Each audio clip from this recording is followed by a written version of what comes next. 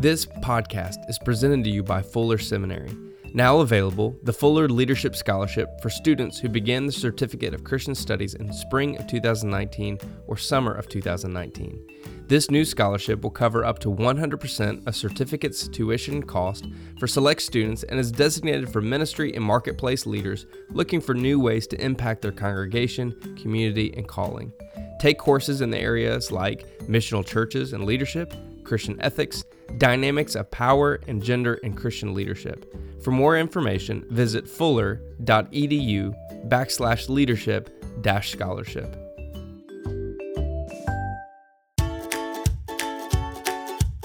This is the Cooperative Baptist Fellowship's Conversations. We are bringing you stories from across the fellowship through interviews with people doing groundbreaking work in renewing God's world. Ideas, stories, and innovation from ministers, authors, and practitioners from across the fellowship and beyond. This is Andy Hale. Our conversation this week is actually a three-parter from interviews I did this last summer at General Assembly with Melissa Rogers, George Mason, and Kevin Cosby. We'll be hosting the podcast stage again this year. We hope you'll stop by, or you can live stream on Facebook and Instagram. And now, on to our conversation. Dr. Cosby, thanks for joining us. Thank you, Andy. Glad to be here. Now, you had an extraordinary project that Simmons put on along with a lot of wonderful partnerships called the Angela Project. Correct, right. Tell us about the Angela Project. It's designed to focus our attention on the 400th anniversary of Black enslavement that will be commemorated next year, and to help us understand how 1619 and Black enslavement set the trajectory for race in this country for 400 years. And by learning the lessons and seeking to remedy some of the racial issues that we have in our country that emanate from 1619, we're hoping that next year we will be able to set a new trajectory for race, and we can only fix it when we face it, understand it, and feel the shame and pain of it, but also seeking to find ways in which we can truly set a new trajectory. Now, this is a phenomenal project that had, so many wonderful people. And let me say that I said 2019, but it's a 3-year project that involves 2 Black Baptist conventions, the National Baptist Convention of America, Progressive Baptist Convention of Martin Luther King, and of course, a Cooperative Baptist Fellowship. And so the project kicked off this last year? Last year, correct, in Louisville. What's coming up in 2018 for the project?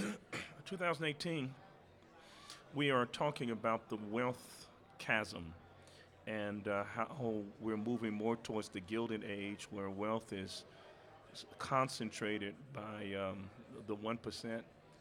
Black Americans, because of the legacy of slavery and Jim Crow, are at the bottom of the bottom.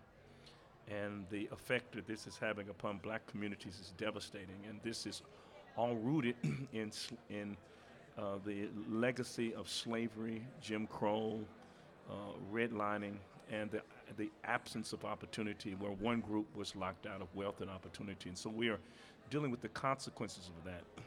We, during the 60s and 70s, it was not as pronounced because income was up because of the power of labor and jobs that you had in the 60s. So the whole lineage piece that Black people are facing was often camouflaged because of that. But now, with the decline in wages, we are seeing the consequences of the legacy of slavery and Jim Crow.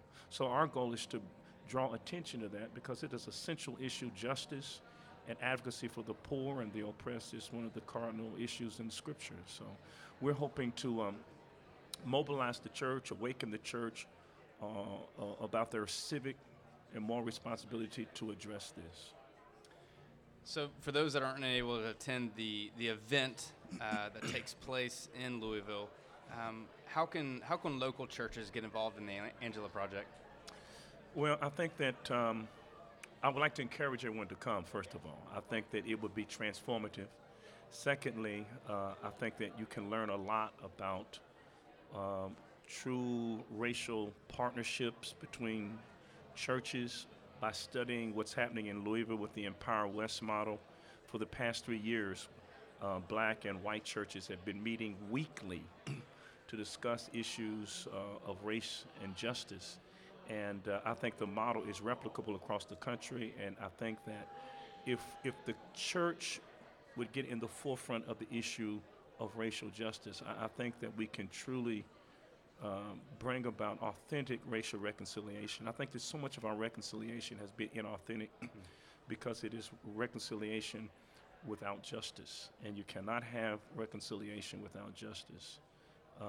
So learning what's happening in Empower West, and also I'm sure that there will be CDs and other material that you'll be able to acquire and learn what happened in the event that you can't make it. But I think if you can make it, do everything you can to make it to Louisville. Make it to Louisville. That's what he's saying. Everybody Yeah, make it right. to Louisville. So it's a 3-year arc. Year 2, obviously, coming up this coming fall. Yeah. What's the long term? What's the hope of the Angela Project?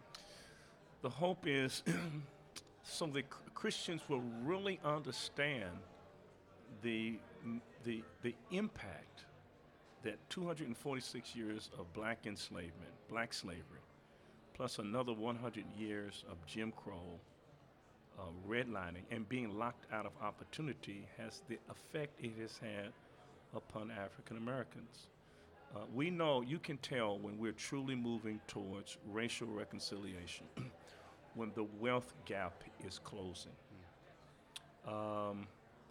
Many people think that racial reconciliation is about the absence of animus towards black people.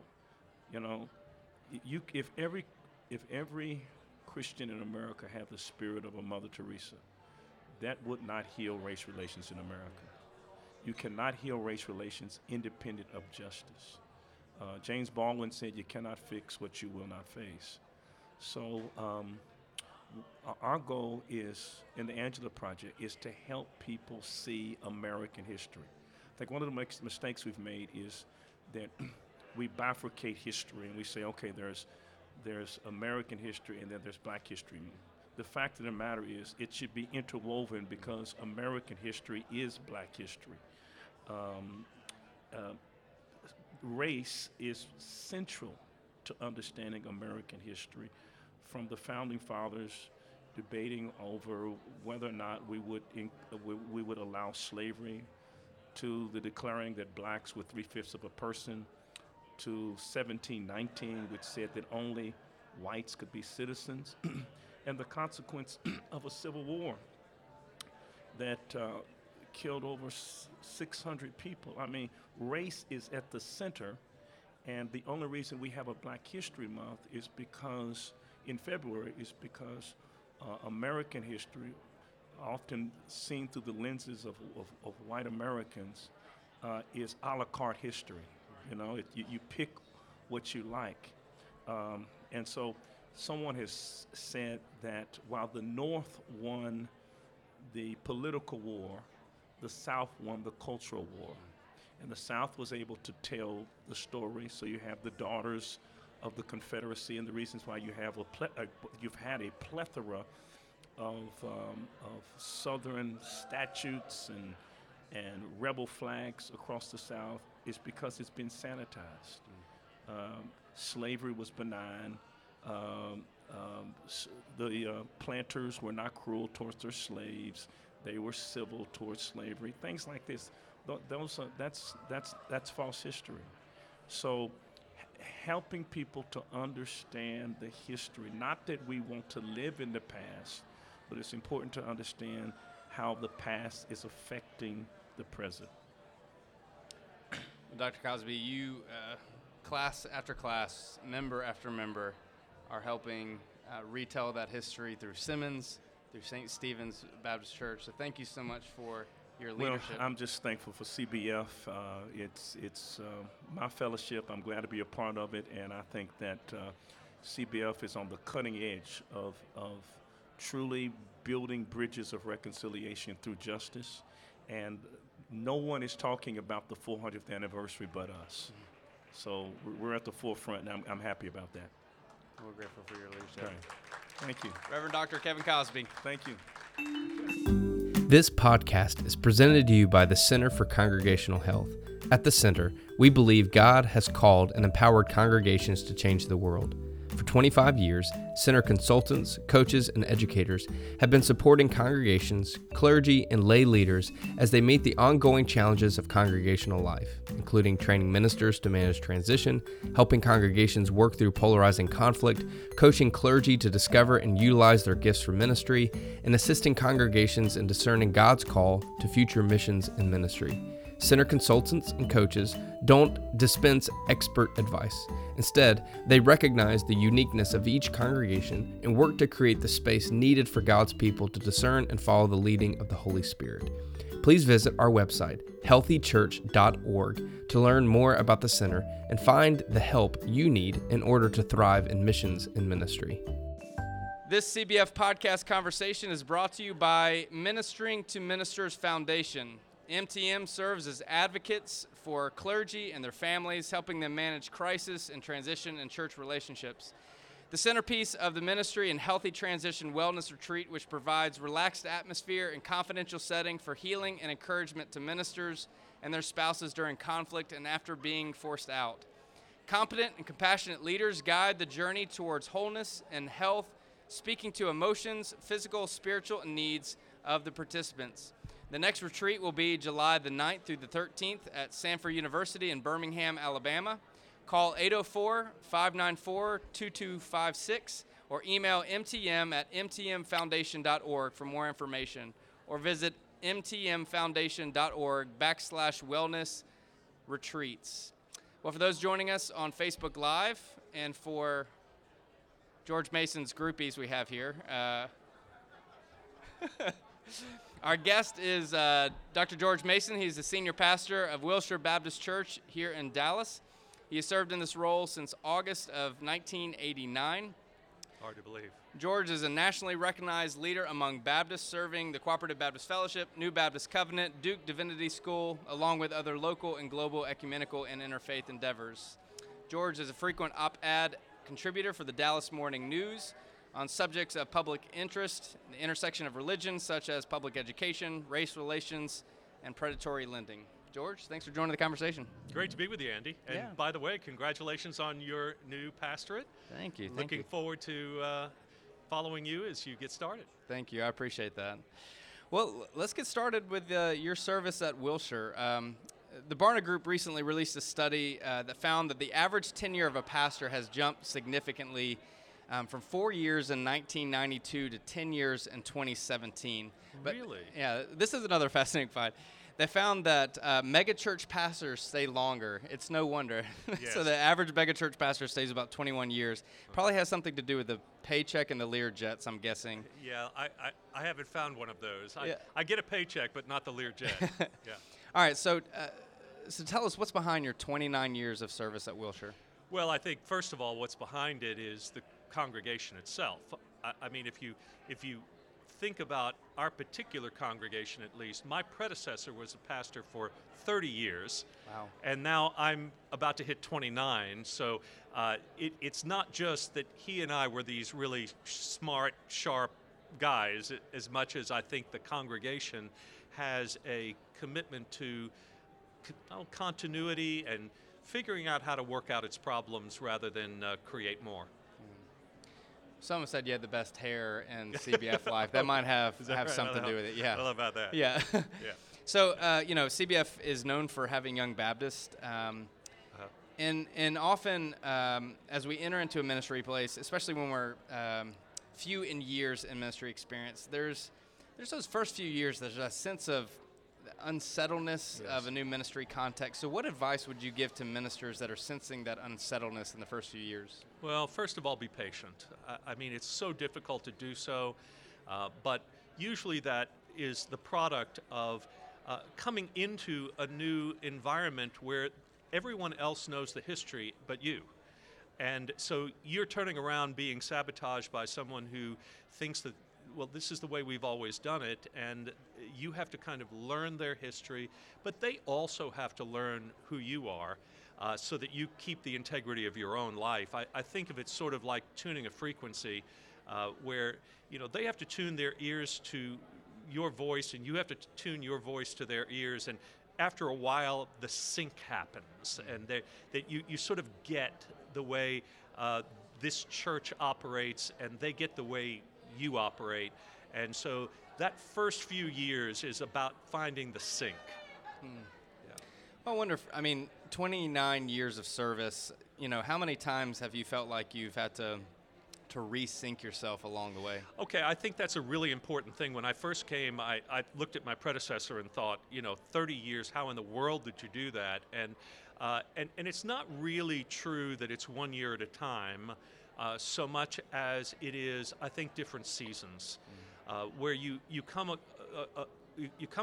to a time when you feel like, okay, I know how to do this now.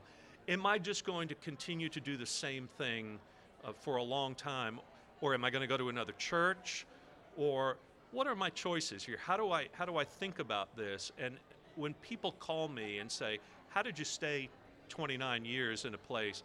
What I usually say to them is, you have a choice that at certain times during the course of your ministry in a church, you can either choose to become the pastor of another church, or you can choose to become another pastor of your church. And that means, I think, that you have to reinvent yourself. You have to work differently. So if you decide to become another pastor of your church instead of the pastor of another church, then I think what happens is you say, what can someone else do that I've been doing? What new passion do I have that will become the place where I put more of my energies? And when you get to do that and work differently, then everybody is vitalized by that. I think some ministers, I think we come to that place of settledness, and it's easy to maintain what we have helped create with other people. And there's the tendency to not rock the boat, for lack of better terms. Yeah. And you in the last couple of years have said, you know what? Boat rocker. Let's not keep things even keel. Let's maybe move this thing along forward in a way that we as a church are sensing and discerning God calling us to. So what advice would you give to those that are sensing some tremendous convictions to bring a theological shift within the church of how to do that well? Well, first of all, I think you can't all of a sudden do something you haven't been doing. In the case of what you're talking about specifically now is that in November of 2016, our church decided to become fully inclusive of LGBTQ Christians, and that was the process of a deliberative process, but it was also a painful, disruptive time for the church. The good news is that the church is doing very well now, and we've gained back about 2/3 of the members we've lost. All new people, nobody came back, maybe 1 or 2 people have come back. But I would say that, one of the ways to look at it really is that I love when the book of Hebrews talks about for the joy set before him, Jesus endured the cross. It's not for the joy in the moment, it's for the joy ahead. And what we have learned is that the suffering of this present time is nothing compared to the joy of seeing our lesbian, gay, bisexual, and transgender friends coming into the church, finding a sense of life together with us, feeling as though they've reconnected with God, or maybe for the first time, and certainly feel at home in the church. That's a whole new joy that we would have missed if we were only saying, what's the safe choice here? And so from time to time, I think on this one, Andy, I pretty much had to realize that at my age and stage of life, the choice was, who am I going to disappoint? Because you're going to disappoint somebody. Yeah. This is not a matter you can dodge. And the more I've looked at it, the more I think that all the pastoral choices are a matter of faithful betrayal. You're going to be faithful to someone or something, and in doing so, you're going to betray someone or something else. And you have to decide which it's going to be. And so in our case, being faithful to a vision of the gospel that really captured my attention and animated me and made me believe was right meant betraying people who believed that that was disrespectful to the history of our church and to people who disagreed with us, and it was disruptive in a way that they couldn't accept. But the alternative to that, of course, is that you are faithful to these folk, and then you are betraying your sense of the vision of the gospel. And so it's always that choice, isn't it? And I think sometimes we have to do it. For me personally, I don't know how I'd look my kids in the mirror, in the face, or myself in the mirror if I hadn't. Yeah. Well, I don't ask you that question to poke the bear of either side of this conversation within our fellowship, but I bring that up to say that that Wilshire went through a transformation, and transformation took time, and it was painful. There's something to be said about we as the church, the local church, oftentimes, no matter what it is, changing the way we approach worship, changing the way we approach ministry, changing the way we relate to our community. There needs to be some pain involved with it because it means it's real. And no, that's really true. I think that part of what the church has to offer the world is a model of how redemption took place. So it didn't happen because Jesus died in his sleep as a saint and woke up then and said, look, if you live like me, everything's going to be great. He actually went to the cross. Hello. So why should we think that we should be part of something God is up to and not have to suffer some sacrifice, some pain in the process of doing that? Now, it's easier today for me to tell you that than it was in the moment because it was so painful and difficult in the moment. But I really do think that nothing great happens in the work of the gospel where we're not going to experience some suffering with and for others and experience some of it ourselves. The thing I did learn through this whole process is no matter who you're advocating for, whether it's race or women in ministry, LGBTQ folk, none of the pain that we experience personally or the loss that those of us who have been privileged have had to give up, no matter what we are feeling, none of it compares at all to the pain and suffering and loss and exclusion that these people that we are advocating for have felt for a long, long time. So when we do this, we are just getting a taste ourselves in solidarity with people who have known that. And on the other side of it, they share their joy with us, and we are all changed. It's really a beautiful thing. For those that are joining us on Facebook Live, we're speaking with Dr. George Mason of Wilshire Baptist Church. You have developed a project called the Good God Project, and you're 10 episodes into it, as far as I understand it. Yes, 10 episodes released. I think today is 11, actually. Okay, so tell us more about it. Well, Good God Project is similar to what we're doing right here, a video and audio conversation. We call it Good God because of both sides of that. That is the common good, and how your faith plays into your investment in the common good. And so good God sometimes is an exasperated phrase we use, and sometimes it's a celebration, right? And so we explore that with people who are involved in the community, politicians and pastors and community leaders, nonprofits, people like that, educators. And so it's been fascinating to have these conversations, as you obviously know, because we're doing this together now. But it's put out on various formats in Facebook and YouTube and iTunes and all of that. So. Well, your project's a little different. The host is a lot taller and a lot more handsome. So I don't know about that. I'm vertically Thank you for challenged. saying so, though. That's right. All right. So what was the motivation behind the project? Immortality. I'm getting old, and I sort of, want to do something fun and different, and that I think, honestly, part of it is I am thinking about sometime in the future, I'm not going to be the pastor anymore, and I need to be involved in the kinds of ministries and doing good things in the community that take advantage of the fact that I've been around a long time and I know a lot of people too. So the good news is nobody said no to me yet.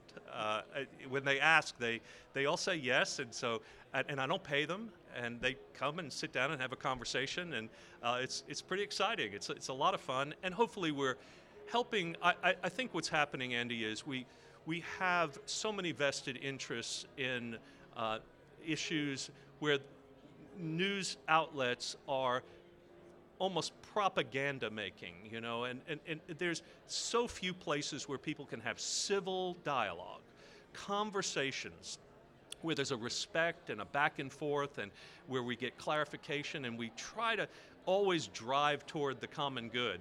I think that's a modeling that I hope this will represent.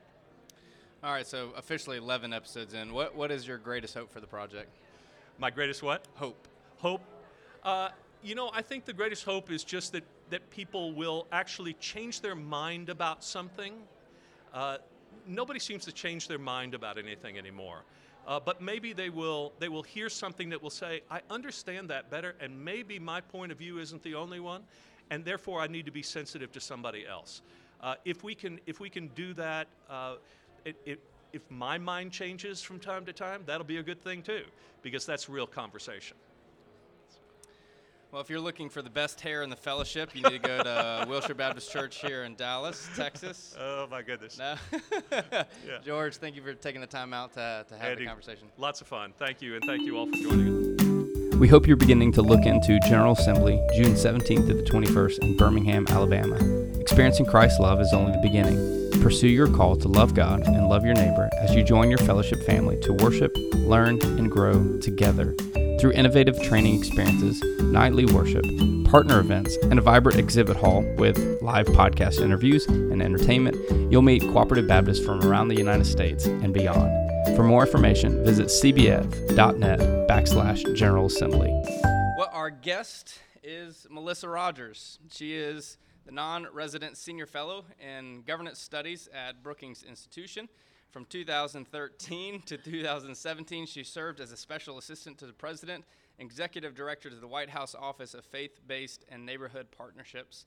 That was a long name tag you had. That's right. Under the Obama administration. And having previously been the chair of inaugural advisory council on faith-based and neighborhood partnerships.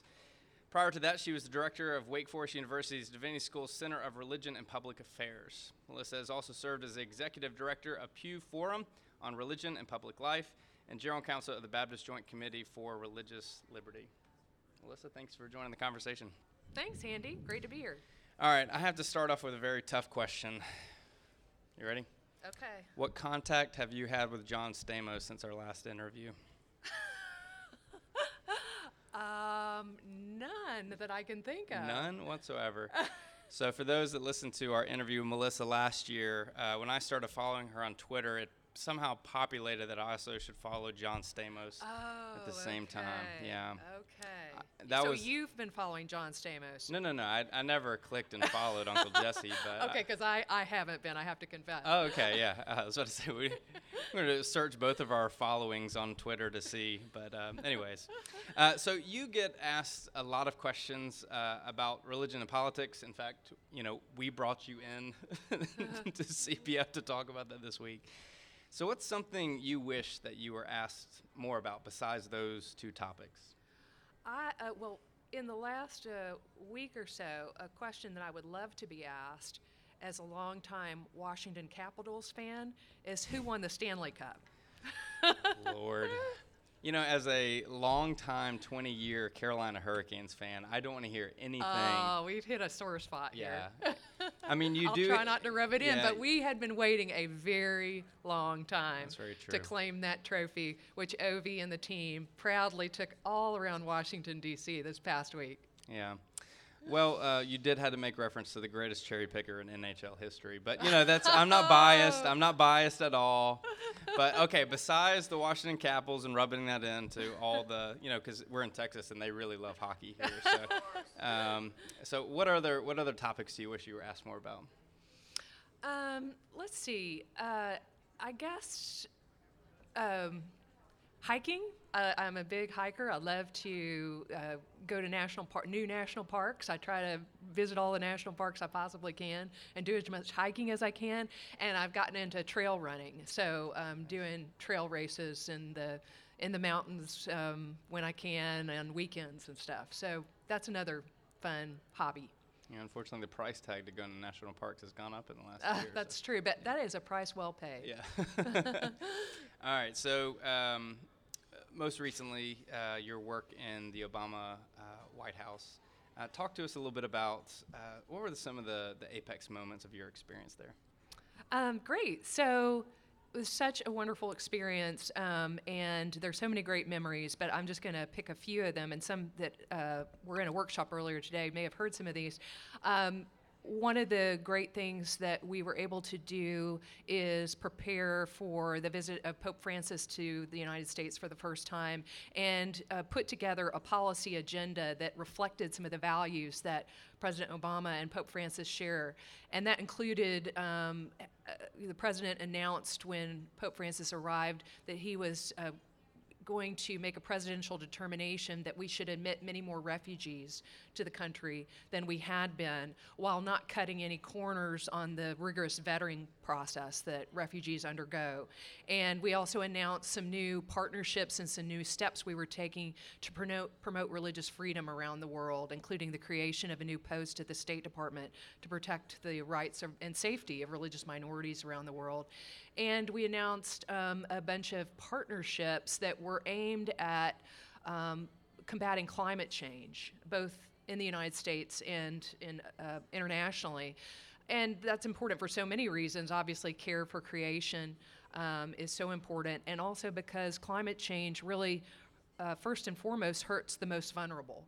So we set up partnerships with both faith-based and humanitarian groups, both in the United States and beyond, to try to work on these issues, to try to prevent climate change from happening, and to try to address disasters when they do strike that we think are linked to climate change. So planning for that visit and then actually rolling out the policy and welcoming Pope Francis to the United States was a great experience. And also some other highlights included working on the Ebola virus when it emerged in West Africa, and the kind of teamwork that happened across government, religious, and humanitarian groups to try to tackle this dread disease, both in West Africa where it emerged, and then dealing with it at home when we had some cases occur here as did in Texas. So what we saw there is that President Obama knew that the military's response was going to be critical, the medical community's response, but he also knew that the response of faith-based and humanitarian groups was going to be key, because they were going to ensure that correct information got to people instead of rumor and fear-mongering. He knew that faith-based groups were going to play a very important role in helping faith communities to understand health practices that they needed to adopt, especially, again, in West Africa. So for example, government and religious leaders worked together to develop safe burial practices for people who had died of Ebola, because in some faith traditions, there is a practice of handling the body at a burial, and that was resulting in the transmission of the Ebola virus. So together, religious leaders and medical leaders worked on developing safe burial practices, and the religious leaders taught other religious leaders how to, use those practices and make sure that they were implemented. And then we worked together to, to ensure that there was enough money, both on the government side and the private side, to deal with this big threat.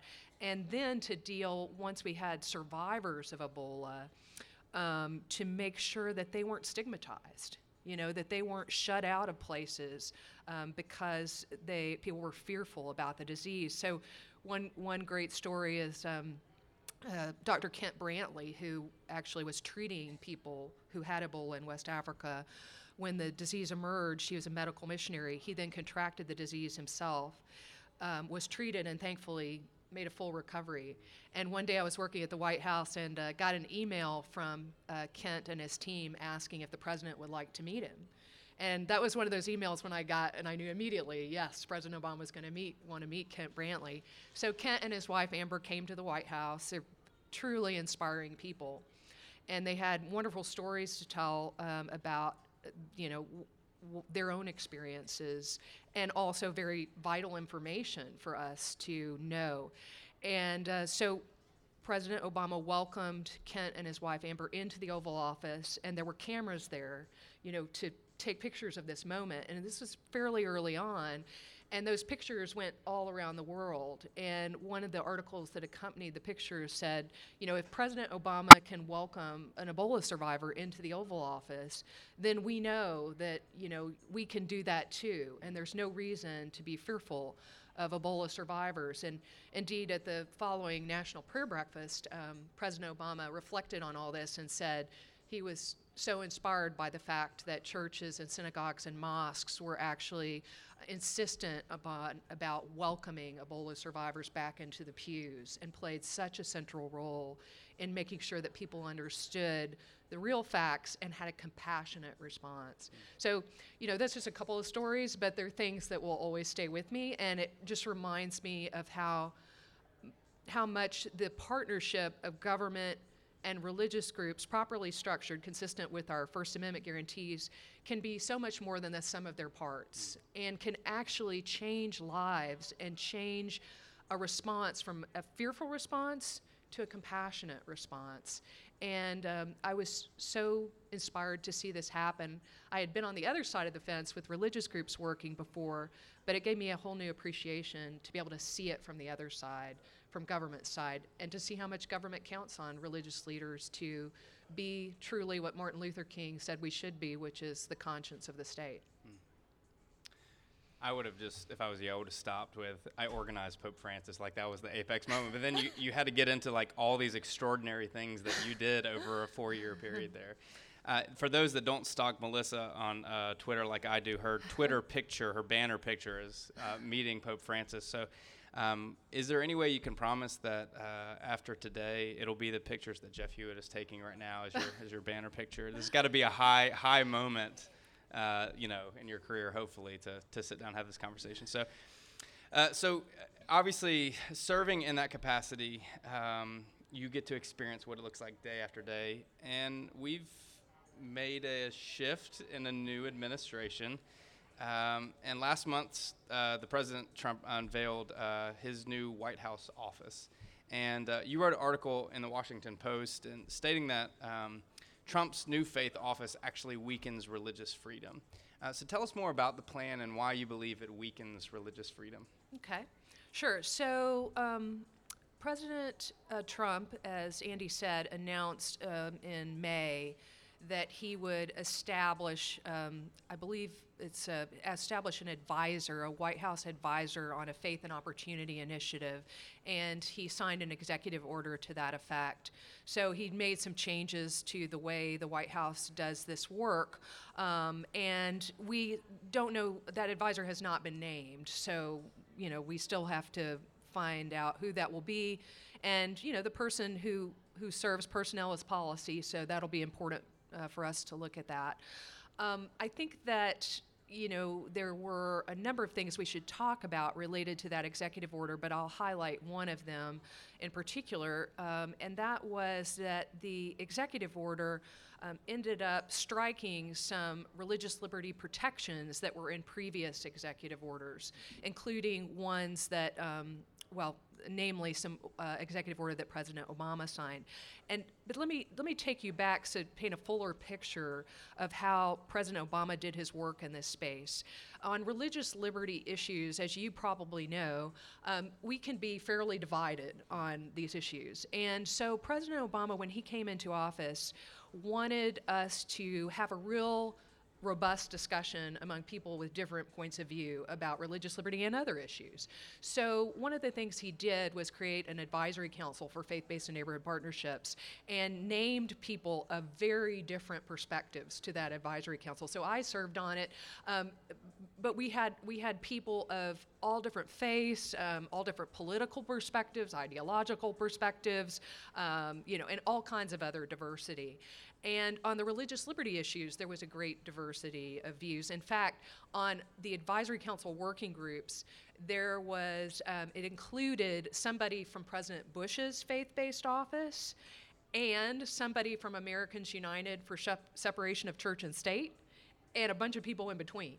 So it was really an attempt to, mirror some of the debate we're having in the country. And so the president said, rather than coming in and making changes right away to, for example, things President Bush had done in this space, President Obama said, let's ask this diverse group to do something difficult. Let's ask them to see if they can find some common ground. And so I had the great honor of chairing that council. And there were days when I wasn't sure that we were going to find common ground. But we stuck with it, and we ended up finding a lot of common ground. Now, we found, to be sure, differences as well. There were some very heated arguments. And in fact, I remember at one point we were having some very heated arguments, and one of the ministers next to me turned and he said, "This is just our little piece of heaven, Melissa." But anyway, we had a lot of debates, and we came up with agreement around the idea of augmenting protections for the beneficiaries of social services for their religious liberty rights. So when you have a partnership with government, meaning a financial partnership here, one in which money will be passed from the government to the faith-based entity, it's important to protect several different aspects of religious liberty. First of all, it's important that the government not be promoting religion with those funds. Government grants and contracts shouldn't go to support religious activities, both because that would violate everybody's conscience, and because we don't want, the government regulates what it funds. We don't want it to fund and then regulate religious activities. So you have to protect the government's interest in neutrality on that. You have to protect the interests of the religious provider. We don't want, as one of my friends, John Giulio, says, we don't want the St. Vincent de Paul Center to have to change its name to the Mr. Vincent de Paul Center to get government funding. So we need to protect the religious liberty perspectives and identity of religious providers. We also need to protect the beneficiaries of social services. So think about somebody who's in an employment program that the government is sponsoring. They may be, working, they probably are working very hard to keep, ends together, to feed their family, to get perhaps retrained for a better job. They're not spending time reading the Federal Register. So we wanted to make sure first that this was the common ground that we found, that beneficiaries should know their rights, right? And they should be given a written notice when they go to a social service program that says to them, here are your rights. You cannot be discriminated based on your religion or lack thereof. So you can't be turned away from a religious provider because you're the wrong religion, air quotes, or you're not religious. You have to be served equally. You cannot be pressured by any government-funded entity to participate in religious activities. So no one can overtly or subtly suggest to you as a beneficiary that you need to attend their privately funded Bible study in order to get the federally funded services that you are entitled to. So those are some of the protections, and then other protections related to making sure that there was a separation of any religious activities offered by the religious provider from government-funded activities, so nobody felt coerced. So we also added in a new protection for beneficiaries. Some beneficiaries may have objections to the religious character of a provider. For example, an Orthodox Jewish person may feel that because of their religious beliefs, they can't receive their benefits in a church. They can't enter a church. So they may need to say, I need to be assigned to another provider. So everyone on that advisory council, with all our different views on church and state, agreed that everybody should be able to go to an alternative provider if they objected to the religious character of the provider, and they agreed that we should create this written notice and make sure that people knew their rights. They knew they could go, all the ones I mentioned, plus this alternative provider requirement, and if any of their rights were violated, they would have on that written notice a number to call in government to say, wait, the rules aren't being observed here, and there could be some follow-up. So that written notice to beneficiaries and this alternative provider requirement were things that everyone in this advisory council, who were, very diverse, agreed upon, and President Obama put in an executive order, and then we put it in regulations. What President Trump did in May was to strike from President Obama's executive order these protections for religious liberty, striking the alternative provider requirement and striking the provisions that mandated a written notice to beneficiaries of federally funded social services. So I wrote an article in the Washington Post saying that this is a mistake. I painted described how this was a common ground achievement, and President Trump had put his executive order forward saying this is something to protect religious liberty. So I said back, it taints the cause of religious liberty to remove protections for religious liberty in an initiative that's supposed to be promoting religious liberty, and that it's wrong to protect the provider's religious liberty, but not the beneficiary's religious liberty. Everybody's religious liberty, including the taxpayers, have to be protected. And I also found fault with it because this was a common ground process that was so difficult. I mean, I just can't tell you, I suggested earlier how difficult it was. I mean, I think that who knows how many years I might have more to live if I hadn't had to go through all that common ground process. But it was really a taxing process.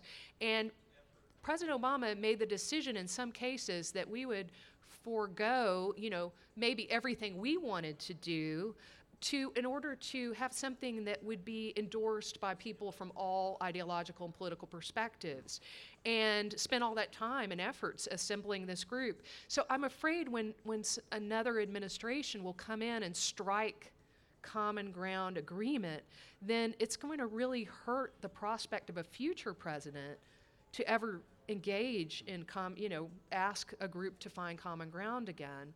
And that hurts not only the common ground process, but the continuity of government. I mean, think about providers.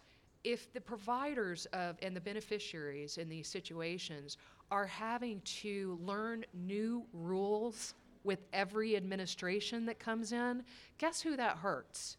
That hurts poor people. That hurts people who need government services. The providers should be able to focus on their job and not have to learn a whole new set of rules when a new administration comes in. So, I was really disappointed by that for all the reasons I described, and also because these partnerships can be controversial, and yet we had found a way to build more support on the left and the right for them. And so I was very disappointed, needless to say, to see that he had struck those protections. Well, there's really no, biblical foundation behind this idea, because Jesus didn't care about poor people. And Jesus certainly, every time he was going to go heal somebody, said, if you'll sit down and listen to this devotion, a Bible study, and maybe 45-minute sermon, then and only then I'll give you sight again. So I'm not really sure where your argument's coming from. But. Yeah. So all right. So what do you think the motivation is behind such a drastic change that, as you said, benefits the provider but doesn't benefit the beneficiary? Yeah, so, the administration never really explained why it did what it did, but there were several I've heard several people describe reasons that they thought might be in play.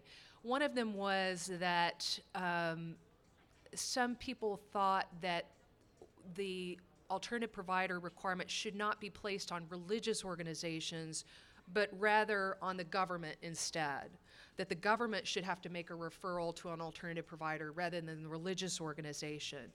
Now, I would say that we have had the alternative provider protections already in place with respect to a couple of federal programs for a long time. The Advisory Council extended it to all federal direct aid programs that were domestic in nature. But we've had these requirements on some programs for years, and we've never had a complaint from religious organizations. So, they were suggesting that the religious organizations might have a problem with it, that it might hamstring them. We've not seen evidence of that. And then the other, criticism I would have of that is, if your argument is that the government should do it instead, then let's change it and make the government do it instead of strike the protection. So, there were other, other kind of descriptions of reasons that might have been in play, but I did not find any that had merit. Happy to describe more if you wish, but none of them seemed like a good explanation for what happened. All right, I didn't prep you for this question. Okay. So I thought maybe if we had time, and you don't have to answer this if you don't want to. Kind of interesting moment this week that I don't know if anybody's heard in CBF Life, but the SBC is also in town this week. I don't know if we've heard that a gazillion times. Dallas Morning Star had to write about it, of course, as if it wasn't obvious. But specifically, the Vice President of the United States was a keynote speaker.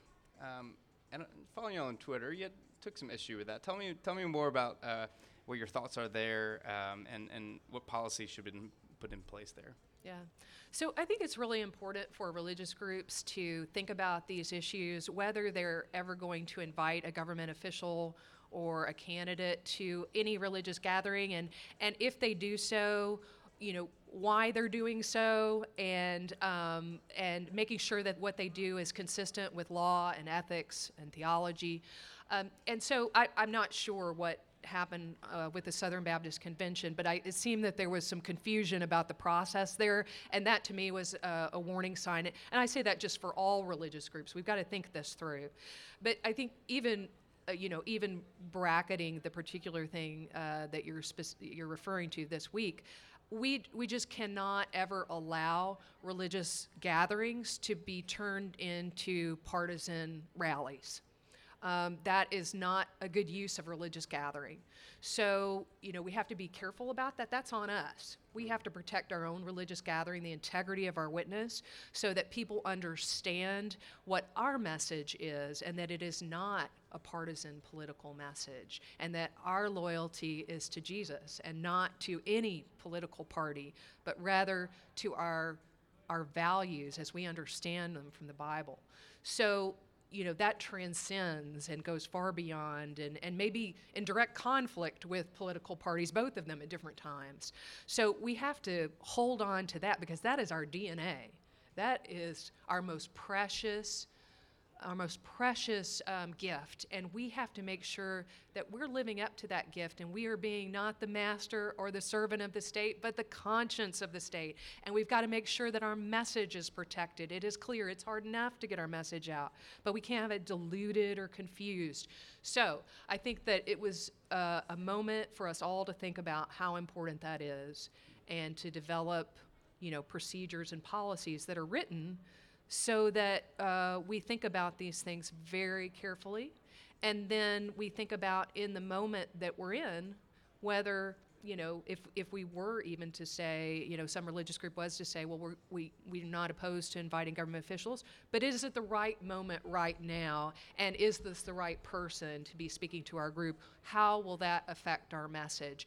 Our message and our witness and the integrity of that witness has to be the main thing and the decisive factor. So besides the next couple of years of easy political and religious commentary and writing on those things, what's next for you? Well, I'm actually working on a book about religion in American public life, and that's a lot of fun to do, but I will confess that I love having written. Doing the writing itself is a harder part of the process. So I'm enjoying working on that. I'm working on that with Baylor University Press and my friend Carrie Newman and others. It's a wonderful process, and I'm really so grateful to have the opportunity to sort of reflect on some lessons learned from serving in the White House and other experiences in my life. So that's first and foremost for me this summer. And then I'm also doing some work on, as I always have done, on policy issues in Washington, D.C., policy and law issues, and working on, with my friends in the Baptist Joint Committee, on a lot of religious liberty issues that need to be addressed, particularly at this moment in our nation's history. So when's the book come out? The book will I think it'll be out, in the summer of 2019. Okay. So Yeah. So maybe schedule a podcast interview for Sounds good. summer of 2019. Okay, perfect. Alyssa, thank you so much for taking the time out here. I said 10 to 15 minutes, and you gave me a lot more. So thank you for that. Thank you for your brilliant work. Well, that's it. That's our episode. Be sure to check out our annual sponsors' websites, the Center for Congregational Health at healthychurch.org and Fuller Seminary at fuller.edu. For more information about the Cooperative Baptist Fellowship, including stories about our church starters, field personnel, leadership development, peer learning groups, and advocacy, visit cbf.net.